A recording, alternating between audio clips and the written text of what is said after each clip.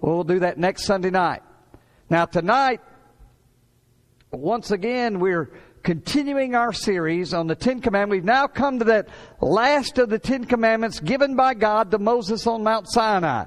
Turn in your Bible, if you would, to Exodus chapter 20, verse 17, which says, "You shall not covet your neighbor's house. You shall not covet your neighbor's wife, nor his male servants, nor his female servants, nor his ox, nor his donkey, nor anything that is your neighbor's." Now, as I said, this is the last of the Ten Commandments, and to me, this one is different from all the other commandments that He's given us here. The other commandments deal with actions. This one deals with attitude. The other commandments deal with deeds. This one deals with your desires.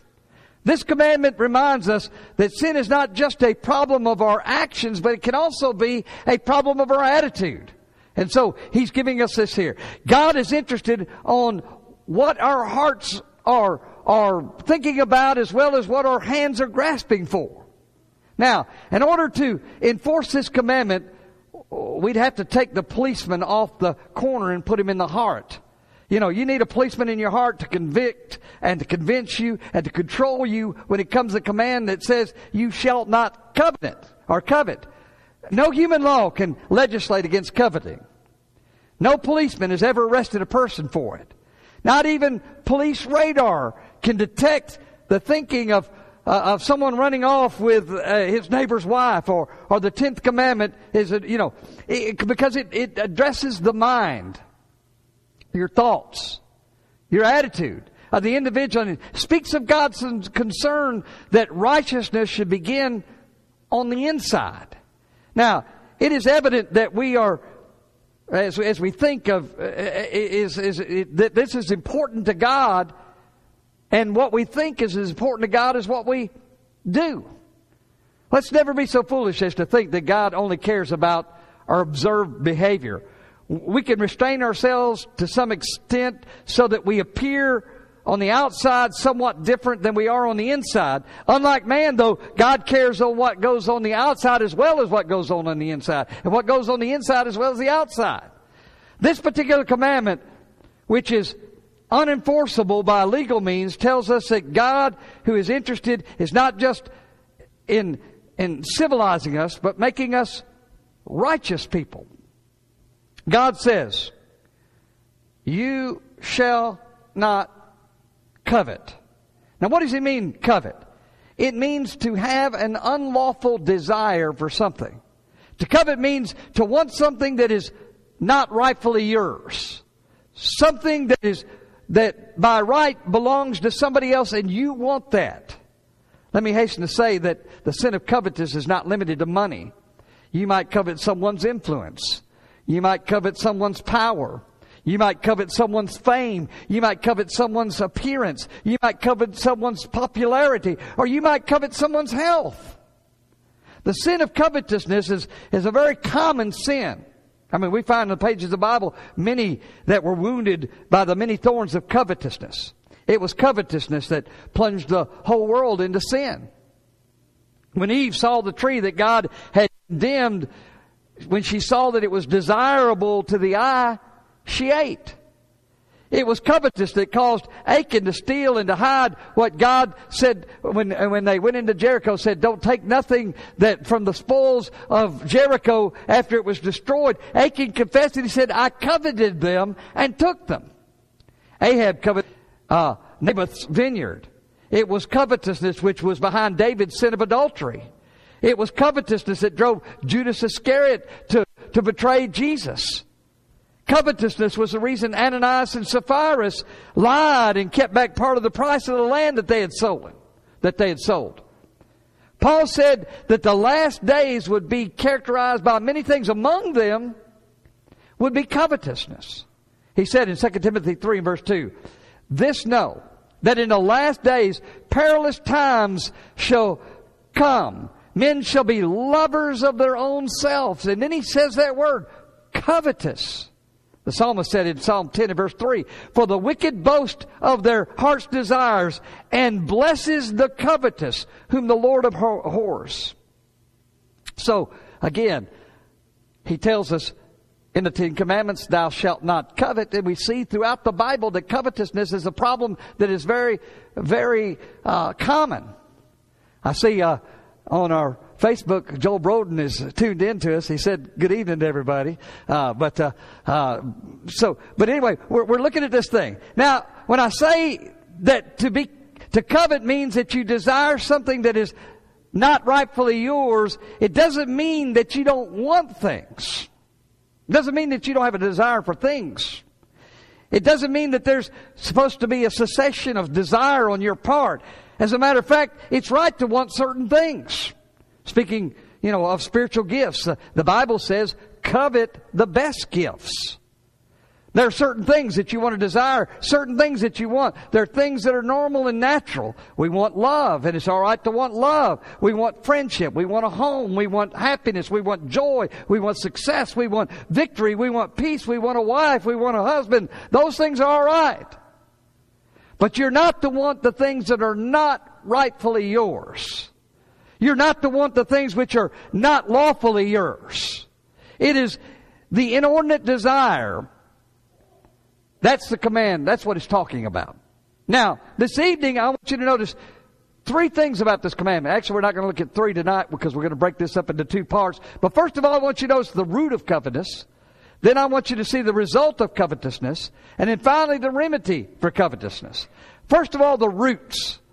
Why are people covetous? Well, first of all, covetous roots in sinfulness. It's in a very real sense. Covetousness drives almost every sin we commit and brings unbelievable disharmony into the human race. Turn with me to the book of Mark and let's look. In Mark chapter 7, starting at verse 21, all the way through 23, this is the New King James Version. It says, nor from within, he says, out of the heart of men proceed evil thoughts, adultery, fornication, murders, thefts, and then there's that word. Covetousness, wickedness, deceit, lewdness, an evil eye, blasphemy, pride, foolishness. All these evil things come from within and defile a man. Now, why is a man covetous? Well, because it comes out of his heart. You see, covetousness is the sin of the devil. It was the devil who coveted the throne of God. That's how Lucifer, the son of the morning, became Satan, the father of night. It was through covetousness. He coveted God's position. How did Adam and Eve fall in the Garden of Eden? They coveted and took of the forbidden fruit. It was covetousness that corrupted mankind. Jesus said, these things come out of the heart. There's not a person here that at some time or another has not coveted. You see, the heart of the human problem is the problem of the human heart. And all of us have evil desires from time to time. And we need to know that. But its root is sin. The second root is selfishness. Because we're sinful, we're all selfish. Another person just tuned in, Wayne Smith from Lebanon. He says, I look like a Catholic priest with my collar here. I don't know, but anyway. It's sin to cause a man. He says, we're selfish. And selfishness is a wrongful desire. You see, it is sin that separates us from God. And when he dies spiritually, there is a part of him that is missing. And so rather than being God-centered, he now becomes self-centered. And he tries to fulfill that void in his life, fulfilling selfish desires. Man then becomes an egomaniac and he lives for himself. And that's why people are covetous. They are seeking to satisfy and get for themselves and for themselves alone. Listen, how would you like to be perfectly miserable? I can tell you how to do that. Matter of fact, I will. Let me just tell you how to be perfectly miserable. Here's a recipe for misery. If you want to be miserable, think about yourself. About only what you want.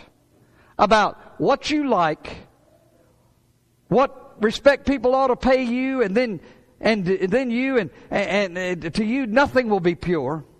You will spoil everything you touch. You will make misery for yourself out of everything that's good. You will be wretched as you choose. Someone has well said that a man who is all wrapped up in himself makes a mighty small package. What I'm saying is that because we're sinful, we are by nature selfish and we covet. The first root of covetousness was sinfulness. The second root of covetousness is selfishness. The third is shallowness.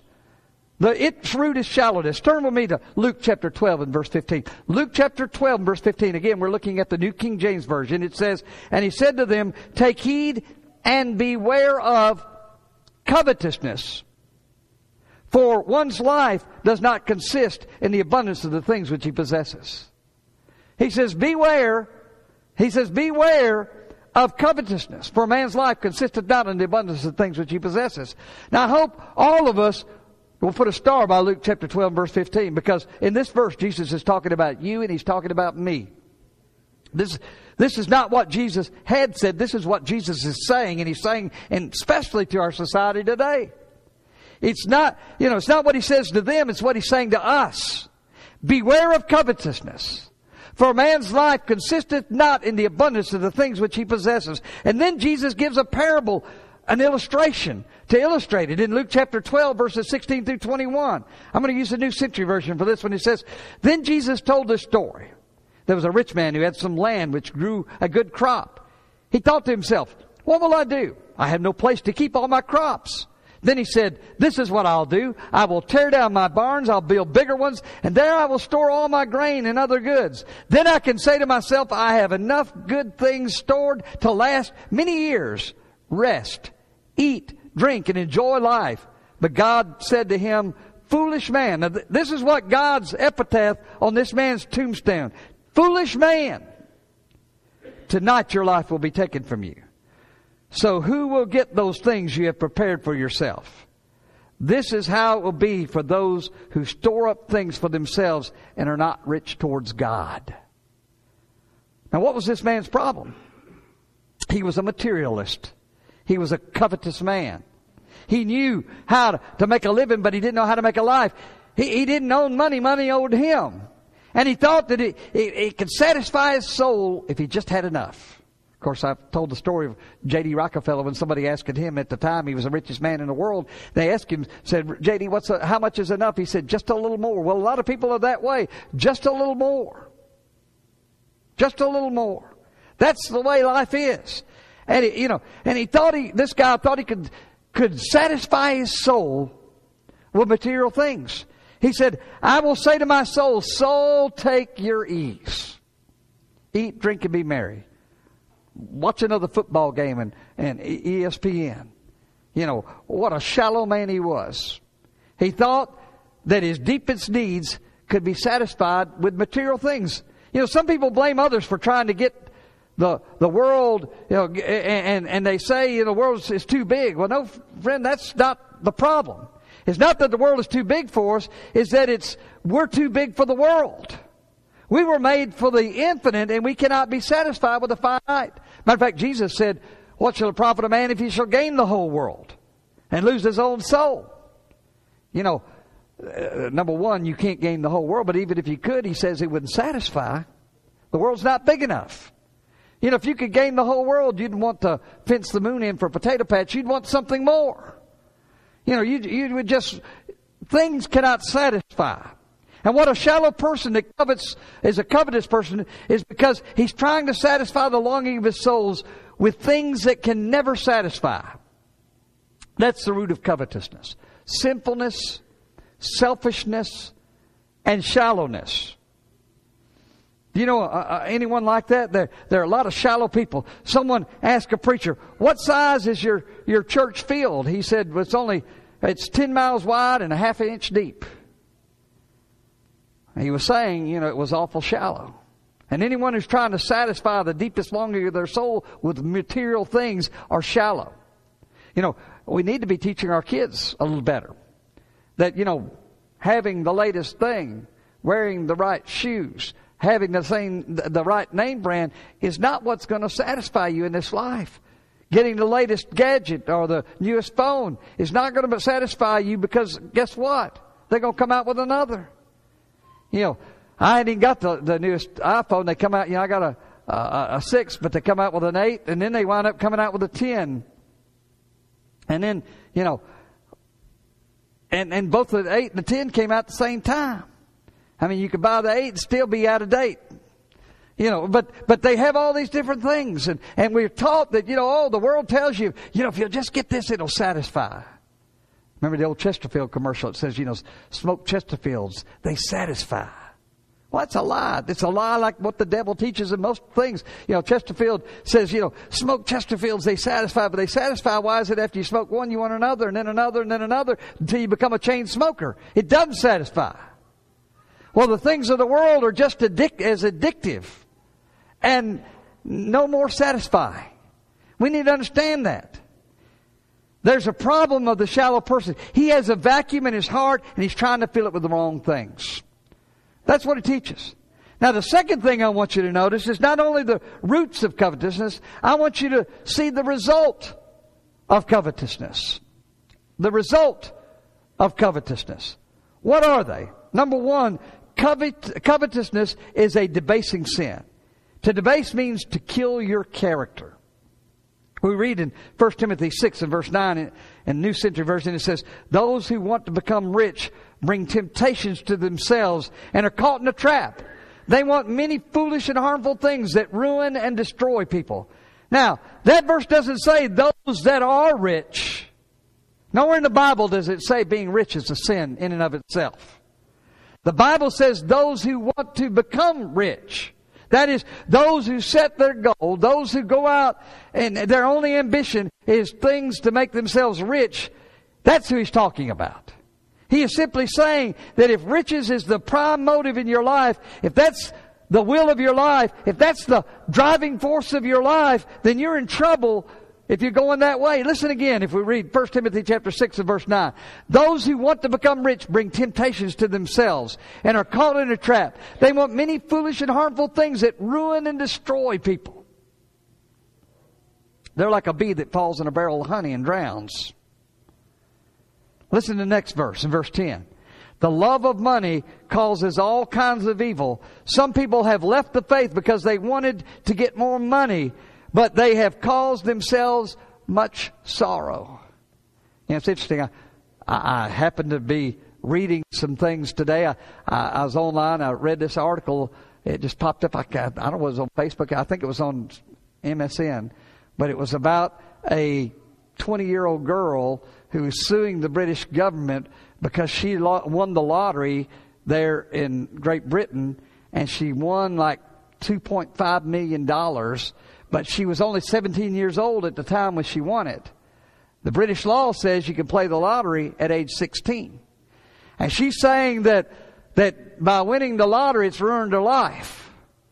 She said, even though I own 2 houses and I drive a luxury car and I have all these things at 17 years old, she said, I was too young to be able to handle it and it has ruined my life. I don't have any peace. I don't have any happiness. I don't have any joy in my life because, it says every guy that I date, I wonder if he's dating me for my money or is he dating me for me? That kind, and she says, it's caused me. She's suing the British government to say that you shouldn't be able to play the lottery until you're older because, again, at 17, she was too young and too immature to handle that kind of money.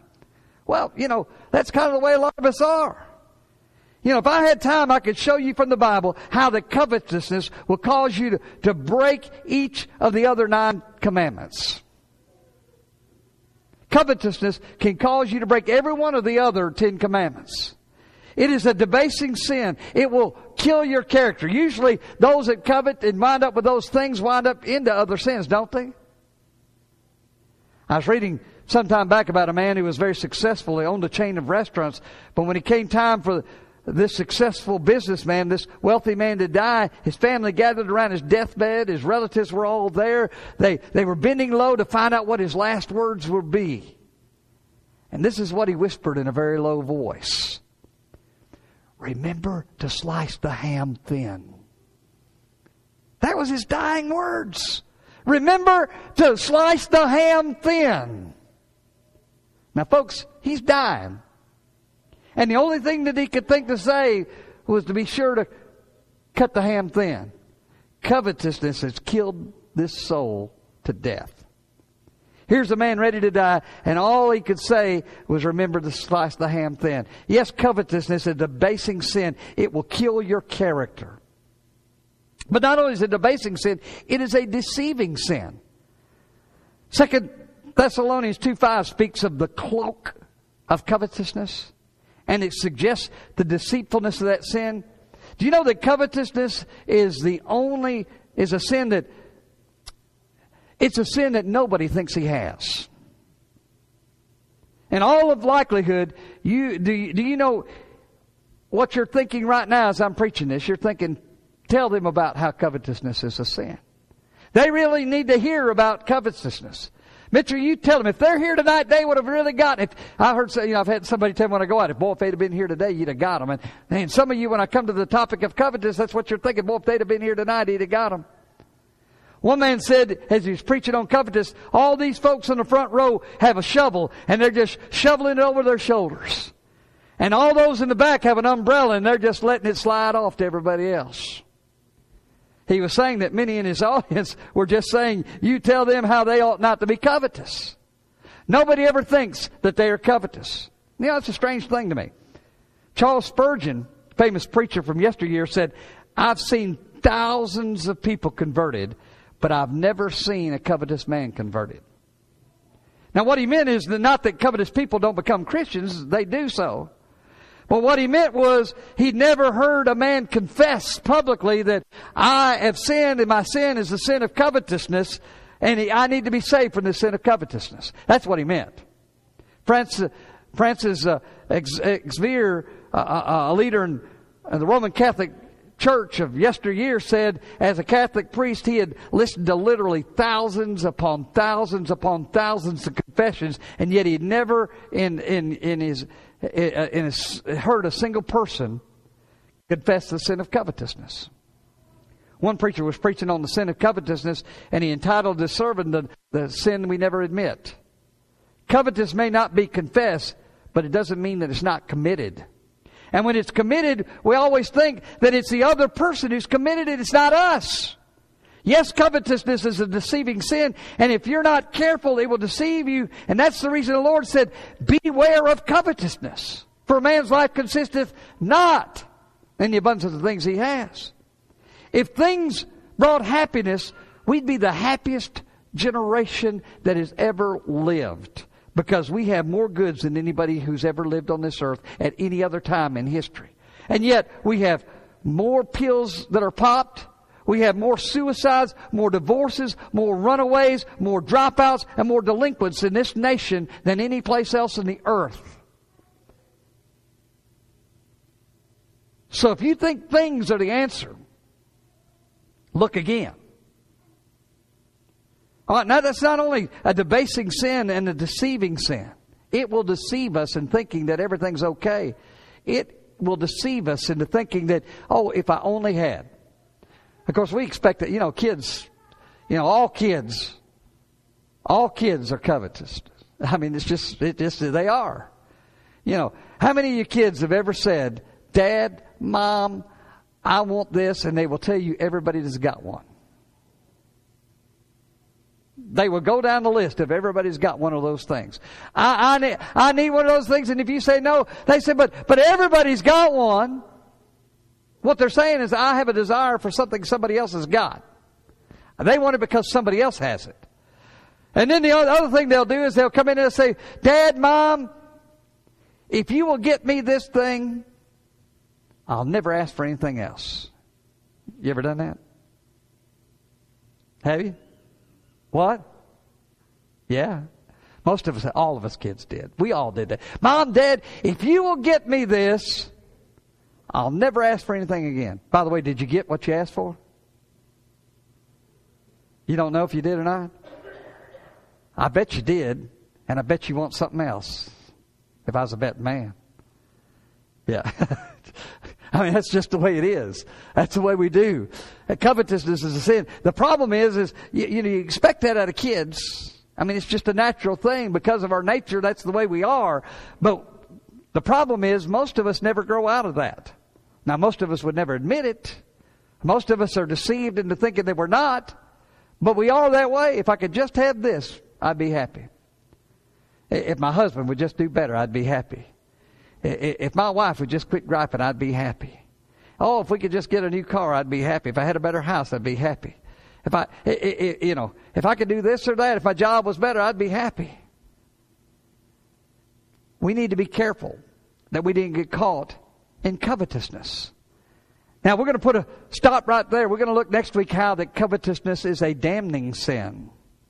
We're going to look at the cure for covetousness. But we'll put a period here for tonight. And just know that he says, thou shalt not covet. That's the 10th command. And he tells us we don't need to have an unlawful desire for things of somebody else. We need to be careful.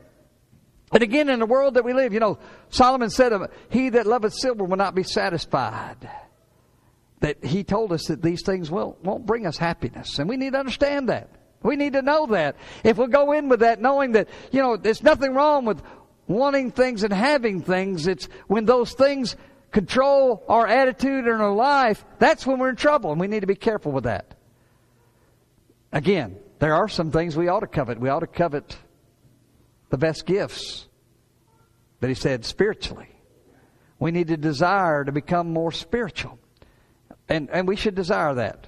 You may want to do that tonight. Maybe you're not a Christian. Again, our baptistry's on and working and it's warm. And as a matter of fact, it's warm as it's been in a year. And so it's ready for you. If you want to obey the gospel tonight, we're ready to receive. Of course, we've always been ready. We'd have took care of you anytime.